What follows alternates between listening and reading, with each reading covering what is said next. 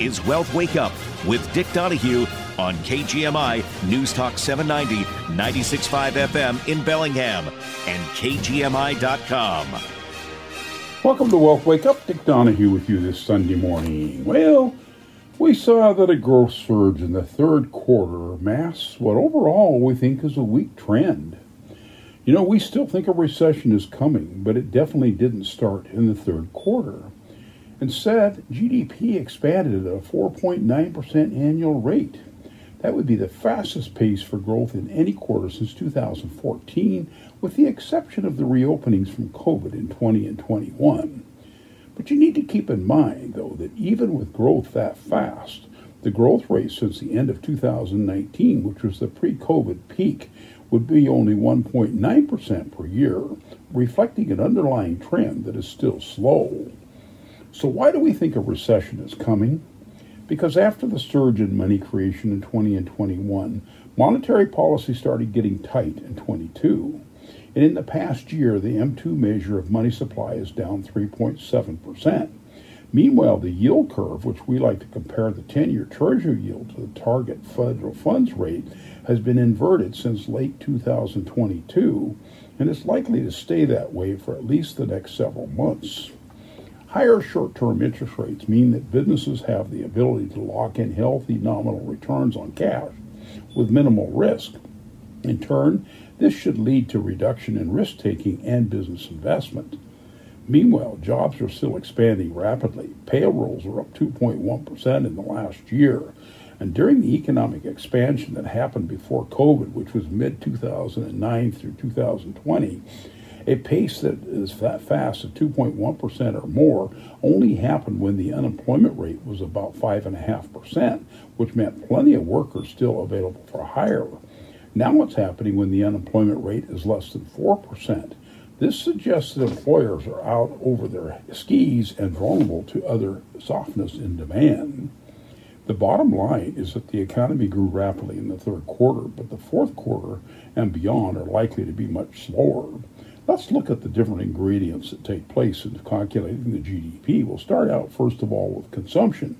And real inflation-adjusted retail sales outside of the auto sector rose 3.7% annual rate in the third quarter, while real services, which make up most of the consumer spending, are up about a 4% pace. The one weak spot was autos and light trucks, which declined at a 2.5% rate. Putting it all together, the real consumer spending on goods and services combined increased at a strong 4.1% rate, adding about 2.8 points to the real GDP growth. And then we saw business investment, a 4.5% growth rate by business investment, with gains in intellectual property and equipment leading the way, while commercial construction was roughly unchanged. A 4.5% growth rate would add about 0.6 of points to the real GDP growth. Home building, residential construction is showing some resilience in spite of the lingering pain from higher mortgage rates. Home building grew at about a 7.5% rate, which would add about 0.3 of a point to the real GDP growth. Then we have the government. Only direct government purchases of goods and services, not transfer payments, count when we're calculating GDP. These purchases, which represent about a 17% share of GDP, were up at a 1.8% rate in the third quarter, which would add about 0.3% to the GDP growth rate. And then there's trade. The trade deficit shrank in the third quarter as exports expanded rapidly in spite of foreign economic weaknesses. Net exports would add about a 0.5 point. And inventories grew a little bit faster in the third quarter than in the second. They'll add about 0.2% growth to real GDP. When a recession hits, we do expect that inventory declines to play a significant role in the drop in GDP. But let's add it all up. We get that 4.9% annual real growth rate for the third quarter, but we are still looking for substantially slower growth as we head into the fourth quarter starting next week.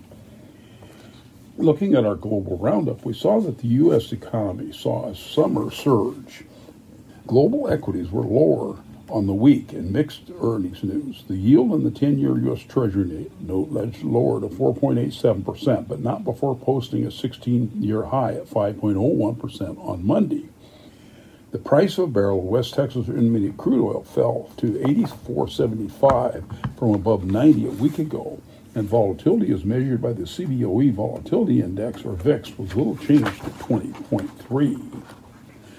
Taking a look at our U.S. third quarter growth lives up to hype. As we said before, a preliminary growth reading shows that the U.S. economy expanded at a 4.9% annual rate in the third quarter.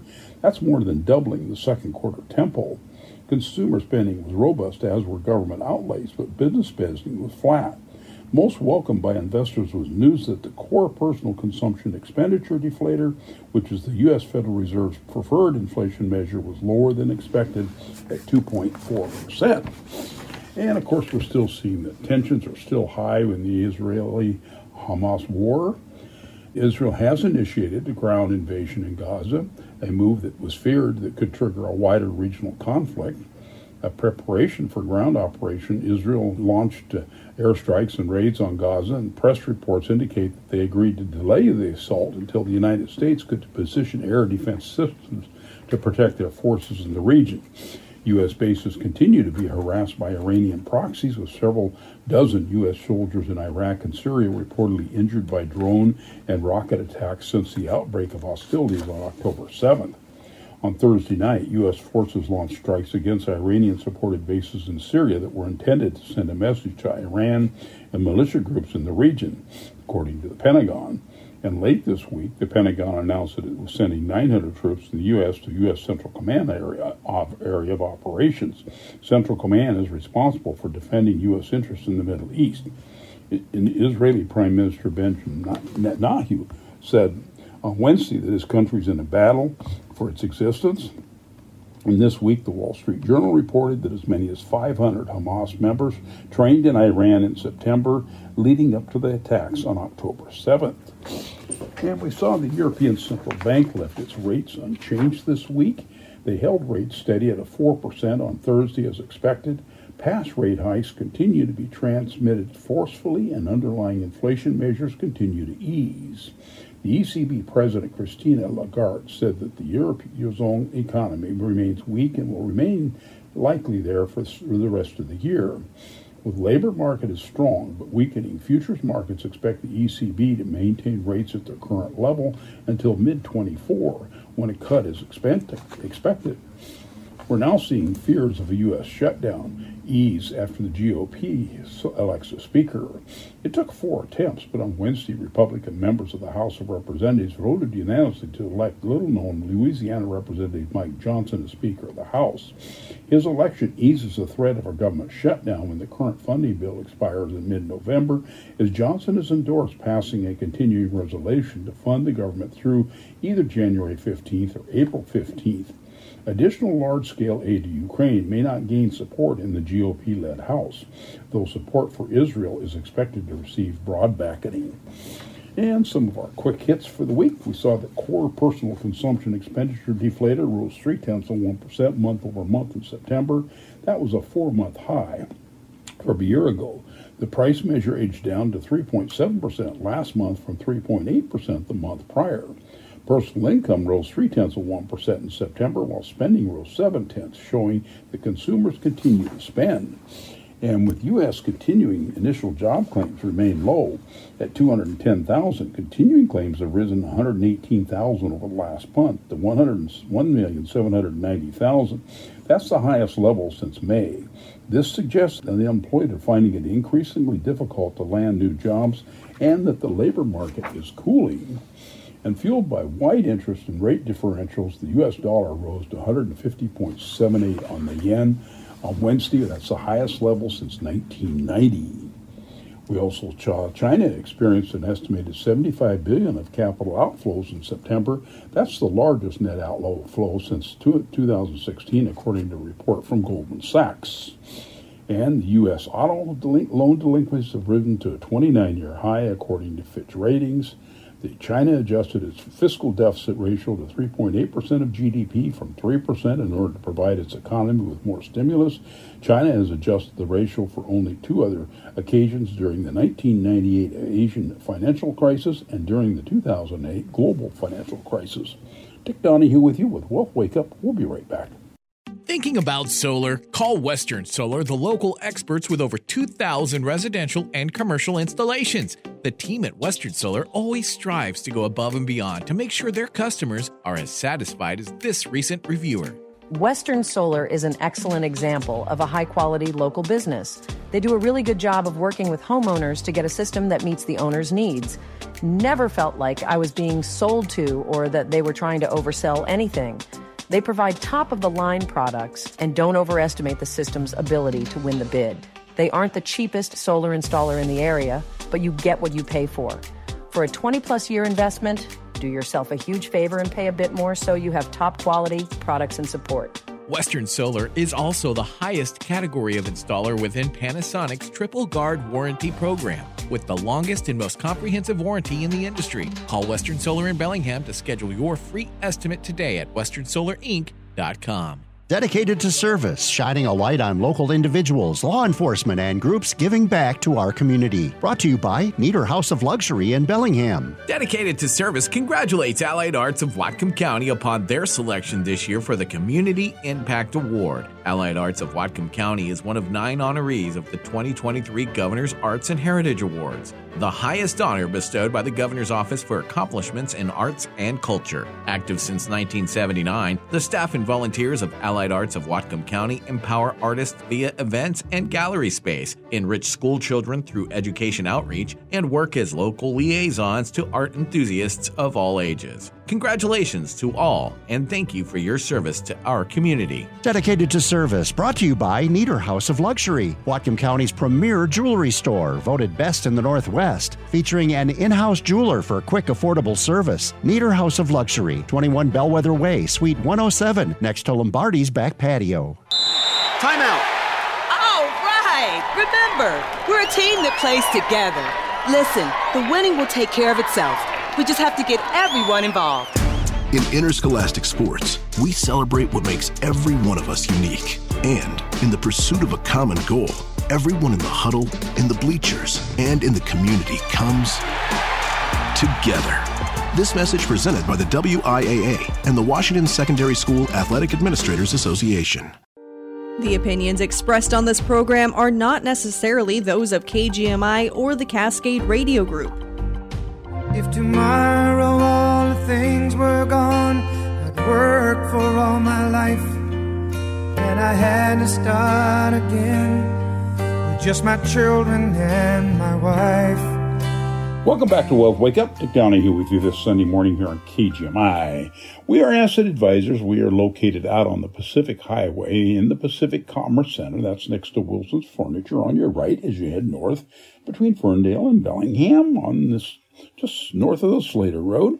Our address is 5060 Pacific Highway, Suite 101, Ferndale, 98248. Our phone number 360-733-1200. And you can now check out our website, which is up again at wealthwakeup.com. That's wealthwakeup.com. Okay, continuing on with some of our global wrap-up for the week. We saw that the European Central Bank's quarterly bank lending survey shows weaker borrowing demand and tighter credit standards, suggesting that tighter financial conditions are restraining economic activity. We saw Turkey lifted its policy rate 5% to 35% in order to quell rampant inflation. And on Wednesday, the Bank of Canada held rates steady at 5% while retaining a tightening bias, but also acknowledged that the lagged effects of monetary policy in holding back economic activity and moderating price pressures.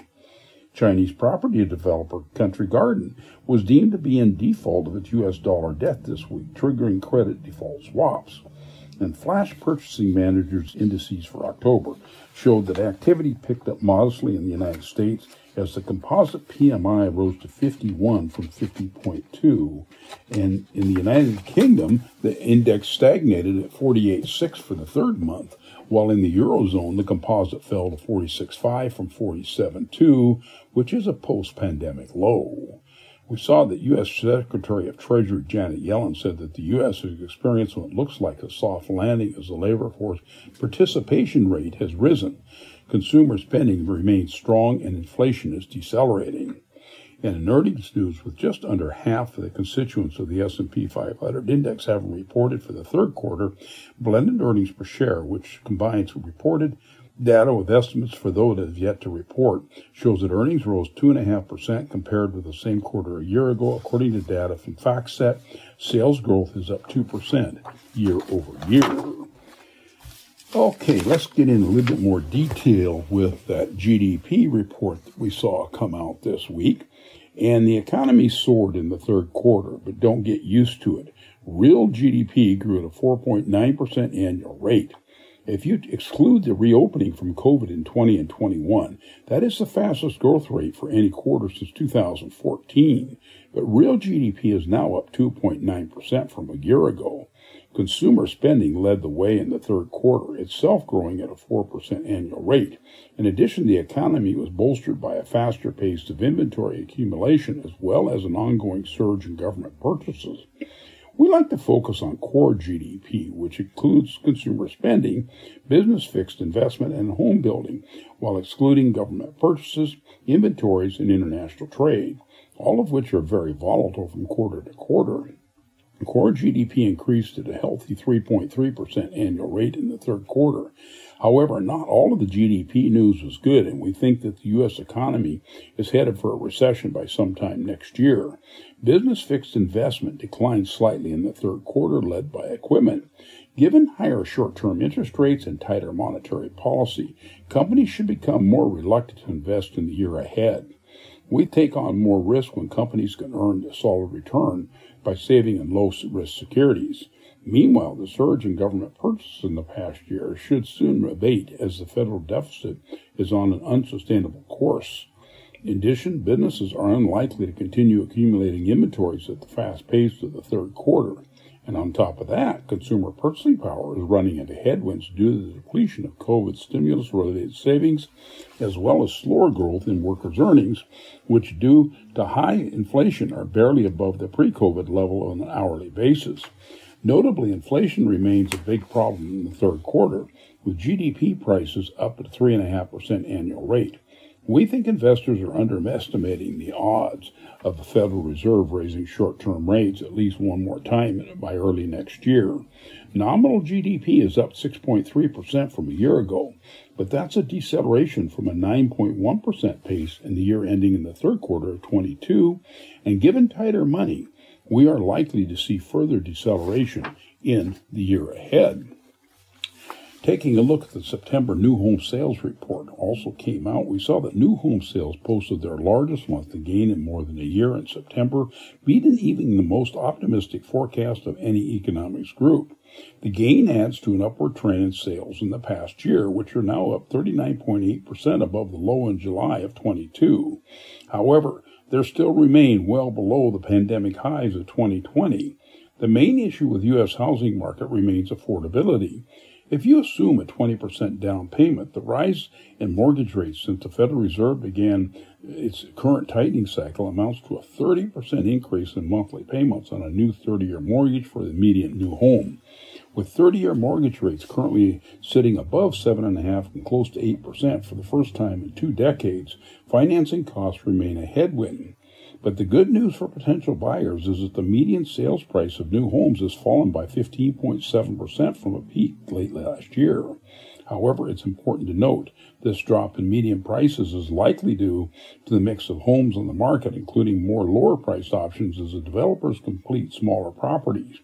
Supply has also put more downward pressure on new homes than existing homes.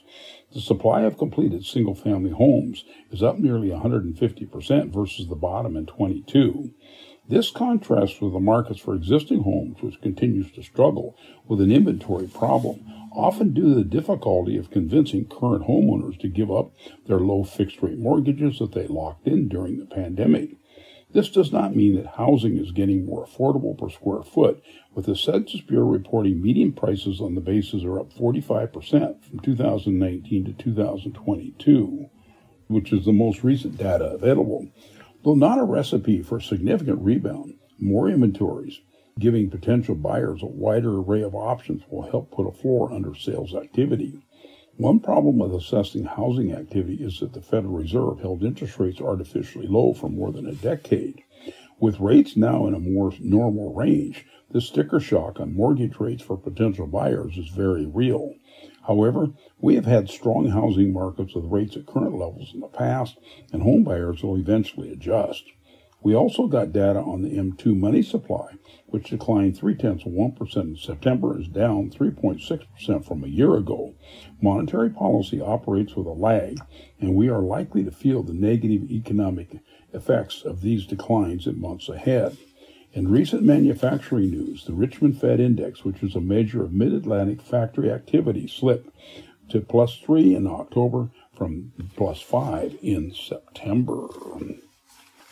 And the durable goods report came out this week, and orders surprised to the upside in September with growth across most major categories. A surge in commercial aircraft was up 92.5% in September, was the major contributor to growth in new orders following large declines in these aircraft orders in the last 2 months. If you strip out the typically volatile transportation category, and orders for durable goods still rose 0.5%, with gains across most major categories. Machinery led the ex-transportation orders higher, rising 0.9% in September. Fabricated medical products were also up 0.9%, computers and electronic products up 1%, and electrical equipment up 0.9%. They also rose. Primary metal products was the lone major category to decline outside of the transportation sector, when down 0.4%. Arguably the most important number in this report in core shipments is key input for business investment in the calculation of GDP, which was unchanged in September. These shipments rose at a 1.3% annualized rate in the third quarter versus the second quarter. The growth in shipments was slowing since the start of 22. We expect this trend will continue as the economy feels the lagging effects of the Federal Reserve's actions to remove money from the system. In the past year, orders for durable goods are up 7.8%, while orders excluding transportation up a more modest 1.7%. A number of factors are likely to keep the path forward rocky as we close out 23. A tighter COVID-era economic morphine that artificially boosted both consumer and business spending, and of course the withdrawal symptoms from that. In addition, this return towards services means that goods-related activity will continue to soften in the year ahead, even as some durables that facilitate services recover. And while the data to date has shown continued economic growth, we believe a recession is likely before the end of 24. In other news, initial claims for jobless benefits rose 10,000 last week to 210,000. Meanwhile, continuing claims rose 63,000 to 1.79 million. These figures suggest continued growth in employment in the month of October. Dick Donahue with you with Wealth Wake Up. We'll be right back. We don't have the usual traffic jams that they have in the big city, but sometimes things happen to snarl everything up. Depend on KGMI to keep you cruising to your destination with KGMI traffic alerts. We'll tell you where the trouble spots are, and if you see problems on the road, give us a call at 360-676-5464 so we can spread the word. KGMI News Talk 790, 96.5 FM, and KGMI.com.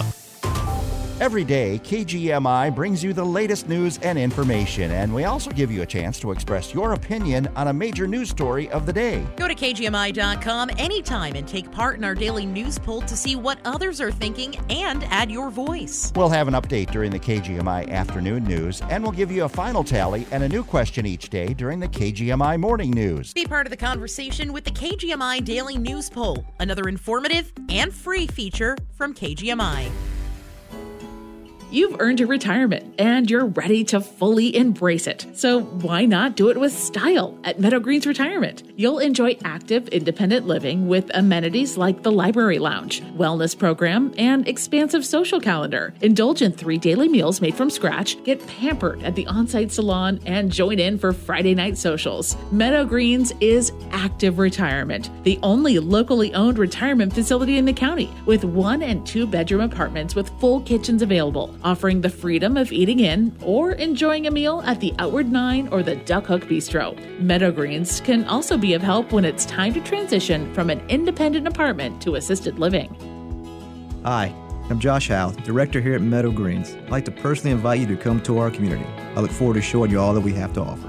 Call Meadow Greens today to arrange a private tour at 354-8200 and online at meadowgreenslinden.com. The grass is always greener at Meadow Greens. Casco Gas is offering energy efficiency rebates so you can enjoy more comfort in every room of your home and a lower energy bill, all while earning cash incentives. Want to find out more about insulating your home floors, walls, ceiling, and attic to keep it warm in the winter and cool in the summer and earn Cascade rebates? Call Aero Insulation, a Cascade Natural Gas trade ally, to learn more about how air sealing and insulation can improve your comfort and health and lower your energy bills. The team at Aero Insulation serves Whatcom, Island, Skagit, Snohomish, and King counties, and they're experts in Cascades rebates that'll make air sealing and insulating a no-brainer. Call Aero Insulation today at 877-658-WARM and online at goaeroinc.com. So if you're a Cascade Natural Gas customer, take another walk through your home and start thinking of all the rebates you could earn when you upgrade the energy efficiency of your home. Don't wait. Find out more today at cngc.com to start earning your cash rebates.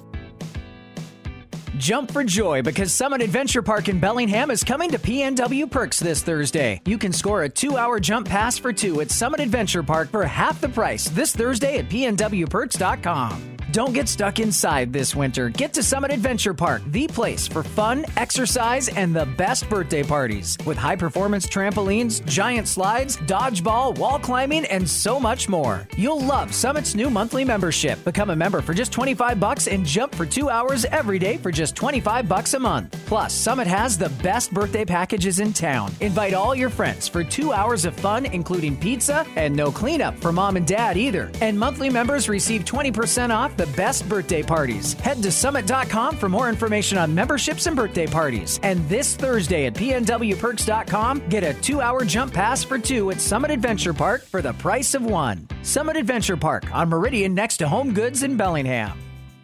Olivia from Washington. Laid off and trying to keep our little kids from realizing that Mommy and Daddy haven't eaten in a while. Roger from California. I'm grateful we could afford our son's surgery. I'm nervous that now we can't really afford food. Daniel from California.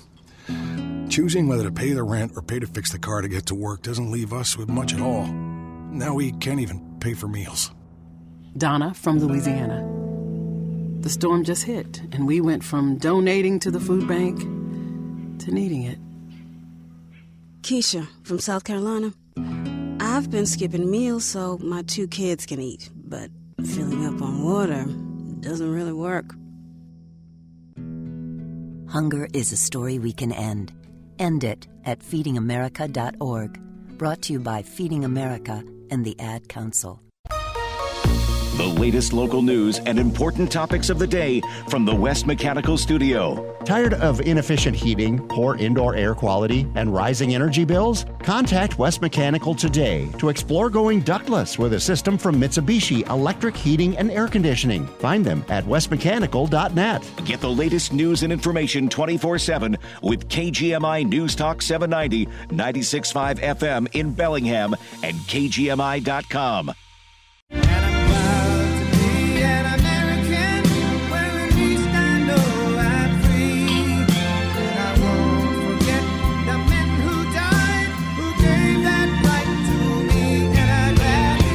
Welcome back to Wealth Wake Up. Dick Donahue with you this Sunday morning. Also had our September personal income and consumption report come out this week, and incomes continued to rise, with consumers continuing to spend in September, putting pressure on the Fed as it continues to battle inflation. The best news in the report was that incomes rose of 0.3% in September, up 4.7% in the last year, led by gains in private sector wages and salaries, which were up 0.3% for the month and up over 5% for the year. The pickup in consumer spending outpaced the growth in income in September, rising 0.7%, with healthy spending across both goods and services. Goods spending rose 0.7% in the month, up 3.3% in the last year, while real inflation-adjusted spending on goods is up 2.4%. Spending on services rose 0.8% in September, is up 7.2% in the past year. and 2.4% when adjusted for inflation. And on the inflation front, PCE prices, which is the Federal Reserve's preferred measure of inflation, rose 0.4% in September, bringing the 12-month comparison up to 3.4%. If you look for more tepid rise in inflation in October, give the decline in oil prices over the last month. Core inflation, which excludes the ever-volatile food and energy categories, is up 3.7% versus a year ago. You need to note, though, that the Fed has prioritized a subset of inflation dubbed the supercore, which is services only, no goods, excluding food, energy, and housing. That measure rose 0.4% in September, is up 4.3% versus a year ago, down less than a percentage point from the 5.2% peak in October of 22. Inflation continues to take a toll on the economy, which is also likely to soon feel more of the effects of the decline in money supply over the past year. On the housing front, pending home sales, which are contracts on existing homes, rose 1.1% in September, following a 7.1% decline in August. If you plug these figures into our models, it suggests that existing home sales are going to decline slightly in October. In recent manufacturing news, the Kansas City Fed Index, a measure of factory activity in that area, remained at a reading of -8 in October. We do expect that next week's national manufacturing report to come in at 48.7, still signaling contraction in the economy. And, a lot of people talk about wanting to buy a second home. Well, let's talk about what you might want to think about if you're trying to make that decision. Because, it's not unusual, but owning multiple homes can also create a host of logistical and financial complications. But why someone wants to buy a second home is first and perhaps most crucial question. What's the purpose? What's the goal? In recent years, lower mortgage rates helped fuel a surge of home buying. But now the Zoom revolution has opened up more options. Technology has enabled us to efficiently work from wherever we like. A second home can also be a gathering place that brings up growing children together for memorable experiences. But whatever the case, be honest with why you're buying and what the real cost of owning is.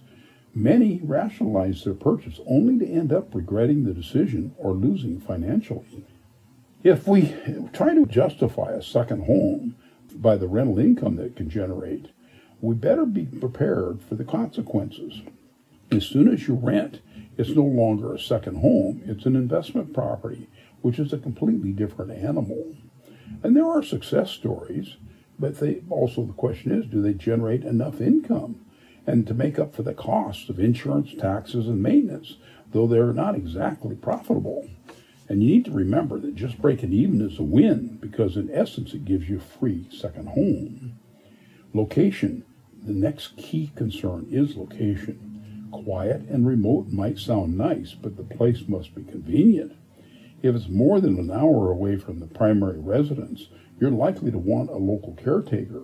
And if you plan to stay there for a couple months at a time, it should be near enough to essential services, including medical facilities, which become increasingly important with age. And don't forget about guest parking. It's often overlooked, but extra parking adds considerable value to a vacation property. And there are location issues to keep in mind. In areas that are susceptible to hurricanes, wildfires, and other natural disasters, home restoration contractors and homeowners insurance are scarce. So you have to be ready to self-insure in some of those cases. Local laws might also impose rental restrictions or govern inheritance rights after the owner's death. Such legal entanglements can be partially unnerving in a foreign country. Affordability. Naturally, affordability is another vital concern. If owning a second home puts the buyer's financial stability at risk, it's probably not a wise decision. The second home, it may lead to a reduction in overall net worth. It could, in turn, cut into plans for generational wealth transfer and philanthropic gifts. That's because purchasing and maintaining a second home takes funds out of the retirement capital if you're putting an illiquid, non-diversified asset. In this case, it results in a retiree's portfolio being property rich and investment poor. It may make more sense to use a long-term lease for that second residence. This also complicates estate planning. Each state that you're having, you want to look at their fair share of estate taxes in a high net worth residence. Becoming a landlord, you need to be sure. You might think that the expenses can offset by rental income, but remember, renters put extra wear and tear on property, which can give homeowners a costly headache. You need to be sure to set boundaries and expectations for tenants. You have them sign a formal agreement that addresses accident and damage liability. Be sure to review any homeowners association rules regarding tenancy. And some may recommend owning the property in an LLC. This will minimize personal exposure to lawsuits. You also need to name a primary domicile. Legally, you must designate one home as your primary domicile for tax purposes. This means documenting that you spend more than half of the year there. You know, if you sell a home that you've lived in, the primary residence for at least 2 of the last 5 years, you can exclude up to $250,000 in gain or $500,000 in gain for those that file jointly. But the tax exclusion does not apply to vacation homes or other types of second homes. So again, it has to be your primary residence. Some snowbirds spend just enough time in places like Florida to claim it as their primary residence and save on state income taxes. But it might not be easy to get those savings. You better have a good CPA. And then you got to talk about leasing versus owning. Before making a commitment, some recommend leasing a second home to try out the lifestyle. Many retirees have only visited in the peak season. Having a long-term rental allows you to at least test out other seasons. And you may even prove more than enough. Generally requires immediate cash flow. So leasing may be an option. Leasing also provides more flexibility and less responsibility. Then again, owners can build equity and enjoy the freedom of customizing the property.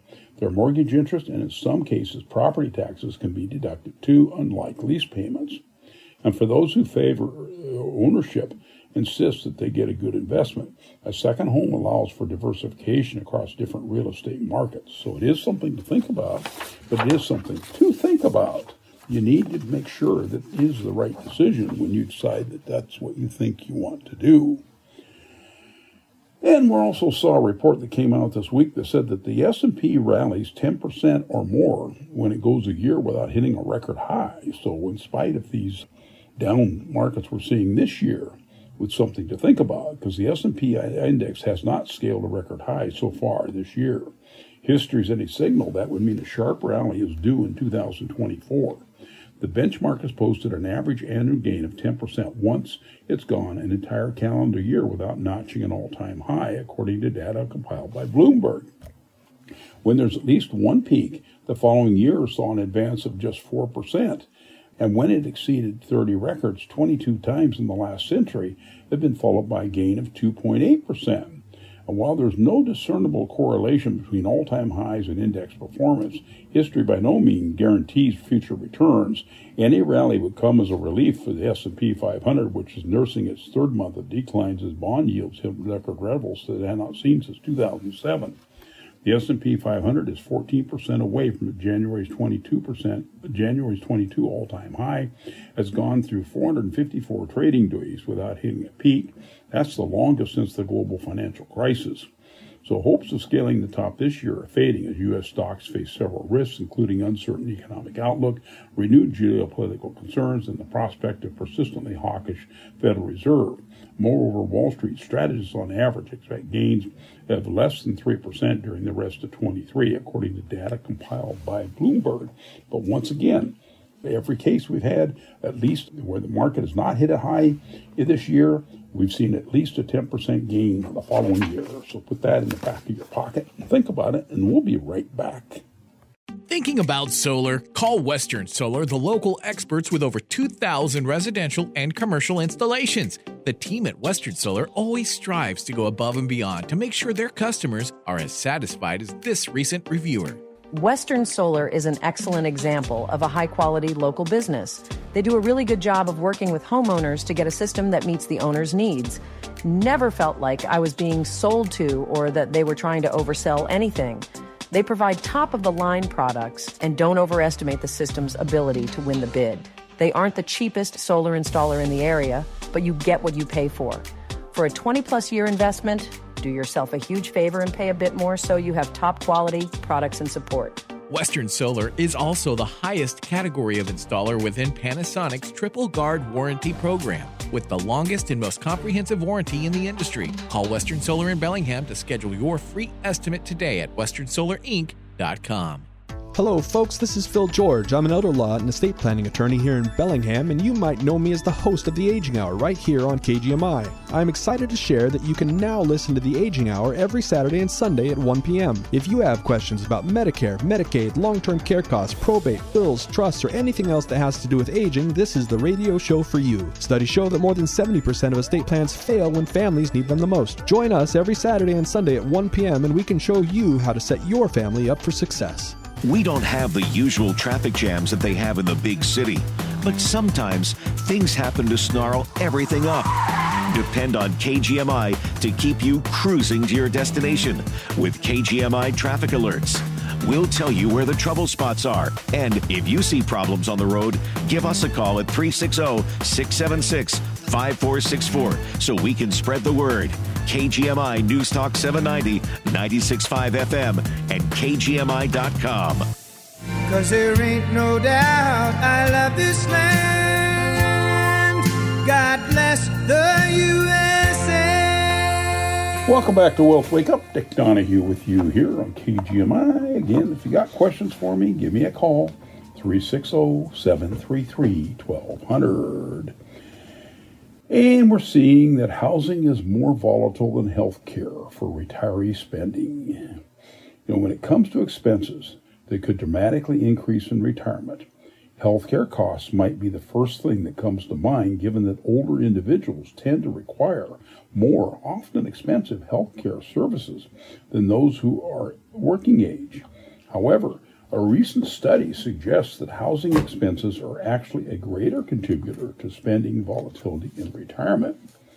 According to the study by T. Rowe Price, using data from the Health and Retirement Study conducted by the University of Michigan, home-related expenses accounted for 25.1% of the variance of spending in retirement, while healthcare expenses accounted for only 5.3%. Overall, about a quarter of retired households experienced a 25 to 50% spending increase at some point during their retirements. And more than a fifth of households face spending increases between 50 and 100%. Notably, the cause of spending volatility differed across income groups. For instance, while non-discretionary expenses such as housing and healthcare accounted for 47% of spending variation for retirees with less than $50,000 of income, and for those 47% of those between $100,000 and $49,000 in income, this effect was flipped for those with at least $150,000 of income, whom discretionary expenses only explain 5% changes in spending. This suggests that higher income retirees have significantly more control over their spending in retirement, i.e., they can choose whether or not to take an expensive trip, compared to lower income retirees, as major housing or medical expense could eat up a significant portion of their income. In sum, this study provides additional backing to previous findings that healthcare costs in retirement are more stable than it might be assumed, indicates that housing costs are a bigger driver for spending shocks, particularly for relatively low-income retirees. This also suggests that individuals could consider planning and or making major renovations, making the house suitable for aging in place, repairs before retirement to avoid having to make unexpected portfolio withdrawals during retirement, which, if they occur during a market downturn, could exacerbate a sequence of return risks to cover those costs. So just a little thought. If you're thinking about some of these things, try to do them before you retire rather than after you retire. And, we're seeing some really daunting implications of a divided middle class. We're seeing significantly worse health and economic inequalities exist for the lower middle class than the upper middle class, according to a recent study by the Research Network on Aging Society. As this population ages, lower middle class retirees will bear the brunt of this disparity, according to the study. The forgotten middle, worsening health, and economic trends extend to Americans with modest resources nearing retirement. Comprising 30% of the pre-retiree population, study authors refer to this group as the forgotten middle, individuals which qualify just above the federal poverty level, $14,580 for an individual in 2023, make them ineligible for benefits like Medicaid, supplemental Social Security, and low-income housing and food stamps. The public policy experts warn about the shrinking middle class due to soaring poverty rates and financial gains among the wealthiest Americans. Findings revealed striking differences in home ownership, insurance coverage rates, retirement savings, and levels of health ailments. The disparity in home ownership, for instance, stood at a 10% difference, with 79% of the lower middle income owning homes and 89% of the upper middle income at the start of the study in 1994. However, by 2018, the lower middle experienced a 31% decrease, while the upper only dropped about 5%. The social economic gradient already existed in the study's start date in 1994, but evidence suggests that members of the lower middle income groups will hover closer to the poverty level by 29. If this trend continues as predicted, more than half of seniors, an estimated 30 to 35 million people, will have insufficient funds to cover housing and care needs as they age. The financial stress in this group is exacerbated by disproportionate rates of chronic health conditions and worsened by diminishing access to health insurance, according to the report. The age of death is increasing, but the age of onset disabilities has been increasing even faster.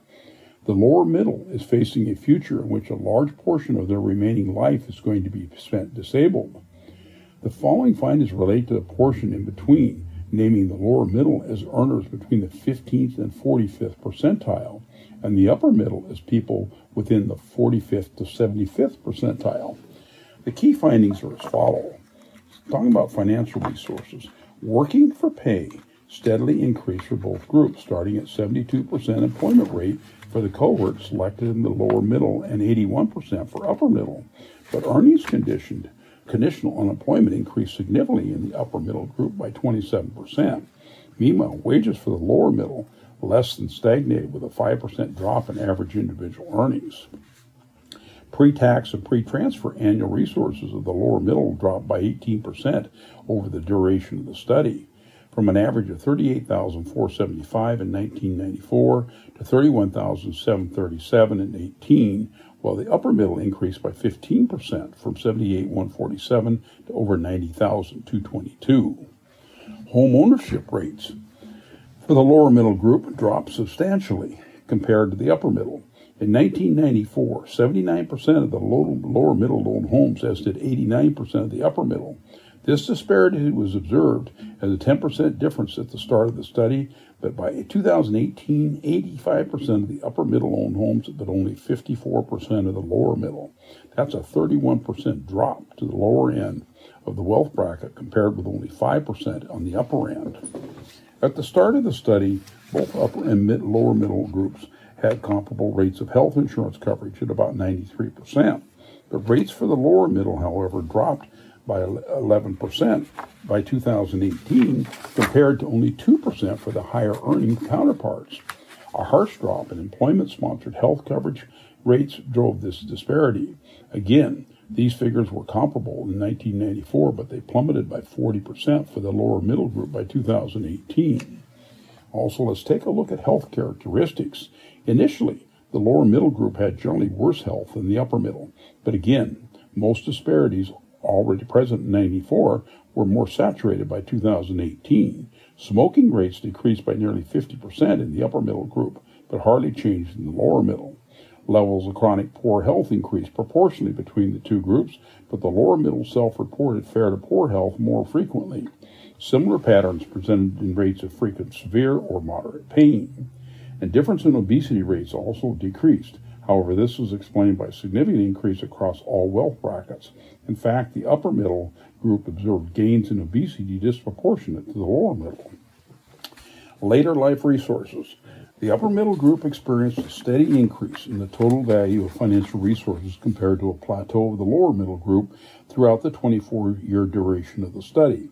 This gap is derived from robust increases in private income, housing wealth for the upper middle group that was not shared by middles of the lower half of the middle class. The upper middle group experienced gains in tax liabilities, but this did not counteract the substantial pre-tax difference in resources. Differences in total later life resources more than doubled between the two groups from 1994 to 2018. Later life resources in the lower middle group only increased by 3%, compared with a 13% in the upper middle. So what are the implications? Well, the T. Rowe Price anticipates that poor health observed in the risk group will exclude them from participating in the labor force even part-time. With an aging society with larger number of older people and smaller population of younger people to build the goods and services used by the entire population, we're going to need more labor participation from older people.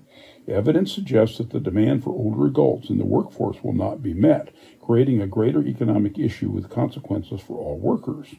Increased health care expenses will also put a strain on the already dwindling Medicare trust fund.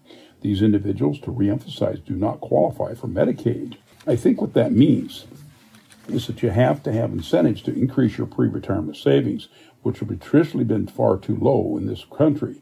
And also, we need more programs that recognize the heterogeneity of the population and the risk of this forgotten middle. The office's reports say that findings would necessitate legislators to better acknowledge the issues created by bisected middle class. Sweeping policy decisions implemented for this wealth bracket may now be too broad, as members of either end experience vastly different health and financial realities. Rowe described the Affordable Care Act, for instance, as a policy example sensitive to social economic gradient, where the level of support works to income-based sliding scale. More programs with a similar understanding of the differences in a single wealth bracket are necessary, as opposed to the common all-or-nothing eligibility criteria. Dick Donahue with you with Wealth Wake Up here on KGMI this Sunday morning. I want to thank you for being with us. Don't forget about our live show next Saturday at 11 o'clock. If you've got questions for me, give me a call, 360-733-1200.